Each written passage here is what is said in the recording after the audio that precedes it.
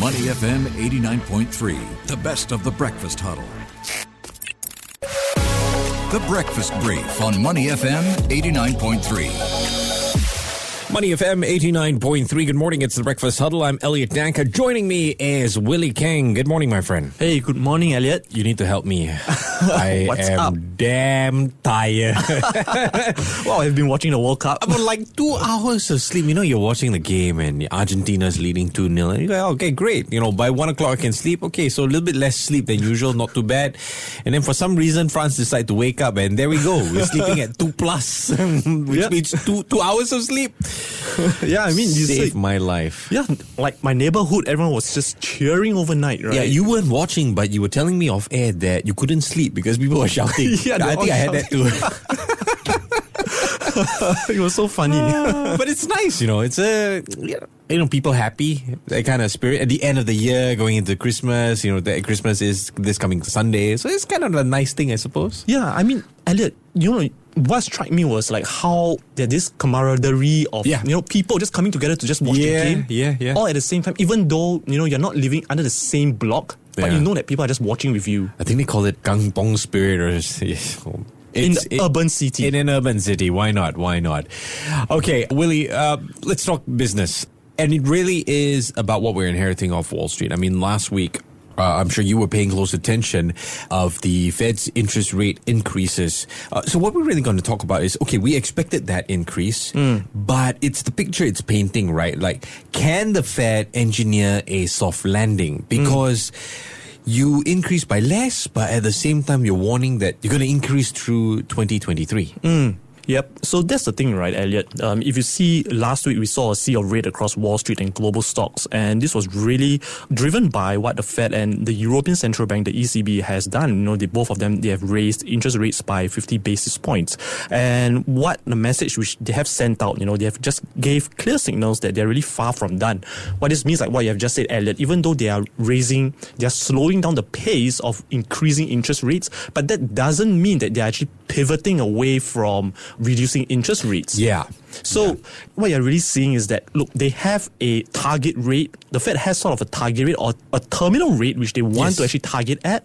And right now they're sort of slowing that pace or slowing that progress towards that. But it doesn't mean that they're going to completely stop it. Because if you see from last week, and if you have read the FOMC meeting and what Fed Chairman Jerome Powell has said, he has mentioned that even though inflation has come down, you know, over the last 2 months, but that doesn't mean that there's actually a trend or a momentum saying that permanently, you know, inflation is going to actually slow down, because there's a lot of other factors involved. Like, for example, the labor market, which has still been very tight. Of course. Right? Unemployment rate has been low. And, you know, for coming up this week, you know, some of this data, you know, there will be some data coming out on US jobless claims and so on and so forth. But the message here is that there's still, some uncertainty on the inflation data which they're actually receiving, and it's very, very difficult. And for me, what I personally think, you know, something is going to break, you know, as interest rates going to increase, right?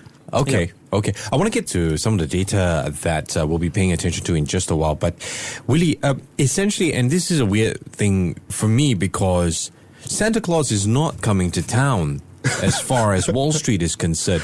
And that was what we thought was going to happen during the pandemic. But no, we got two really big rallies.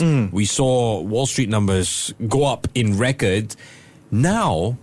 So 2 straight weeks of decline. That's what we're looking at. Yeah. So many people have expecting that, hey, there could be actually a change in pace, you know, expecting that there could be a Christmas rally. But you know what turns out it becomes is sort of a bear market rally that you are actually seeing some form of respite or pullback in the market. And really this is because of the Fed's reiteration of a higher for longer rate. Which sort of dash many people's hope for this little Christmas rally. Yeah, so I guess not. Yeah. All right, you've got the economic calendar opened up in front of you. What stands out for you this week? What should we pay attention to? So in the focus for this week is Asia. So what to look out for is some of the monetary policy decisions in Japan and Indonesia. We have also the minutes of the Reserve Bank of Australia's last policy meeting and some of the inflation readings from Japan, Hong Kong, Malaysia and Singapore. So for today, the BOJ is expected to keep up its key lending rate at a minus 0.1% and also reaffirming its yield curve control. So trying to manage its expected yield across all the different government bond yields across all the different maturities. So there's actually a commitment to cap the 10-year government bond yield at 0.25%. Over the weekends, the Japanese government is also reported to have revised a decade-old joint statement with the BOJ. So this commits the central bank to reach its 2% inflation at the earliest date possible, making the 2% inflation target a more flexible goal. We are also seeing some other inflation data to watch out for. For example, in Hong Kong, on Tuesday, they are expected to release numbers. So the forecast for Hong Kong CPI inflation is 2%, compared to its previous forecast is 1.8%. On Thursday, we have Japan's CPI inflation, and at the same time, also US CP continuous PCE prices and US jobless claims. Okay. And on Friday, you have Singapore's CPI inflation. So previously, the number for its core CPI number is 5.1%. The forecast will be 5.3%. So it might increase by 0.2%. Its CPI inflation, the general CPI index, the previous number would be 6.7%, and there will be a forecast of 7.1%. So these are some of the inflation numbers, the key inflation numbers, the data numbers which we'll be looking out for this week. All right. Thanks a lot, Willie. Willie returns at 7:35 with the finance updates. To listen to more great interviews, download our podcasts at moneyfm893.sg or download our audio app. That's AWEDIO. Available on Google Play or the App Store.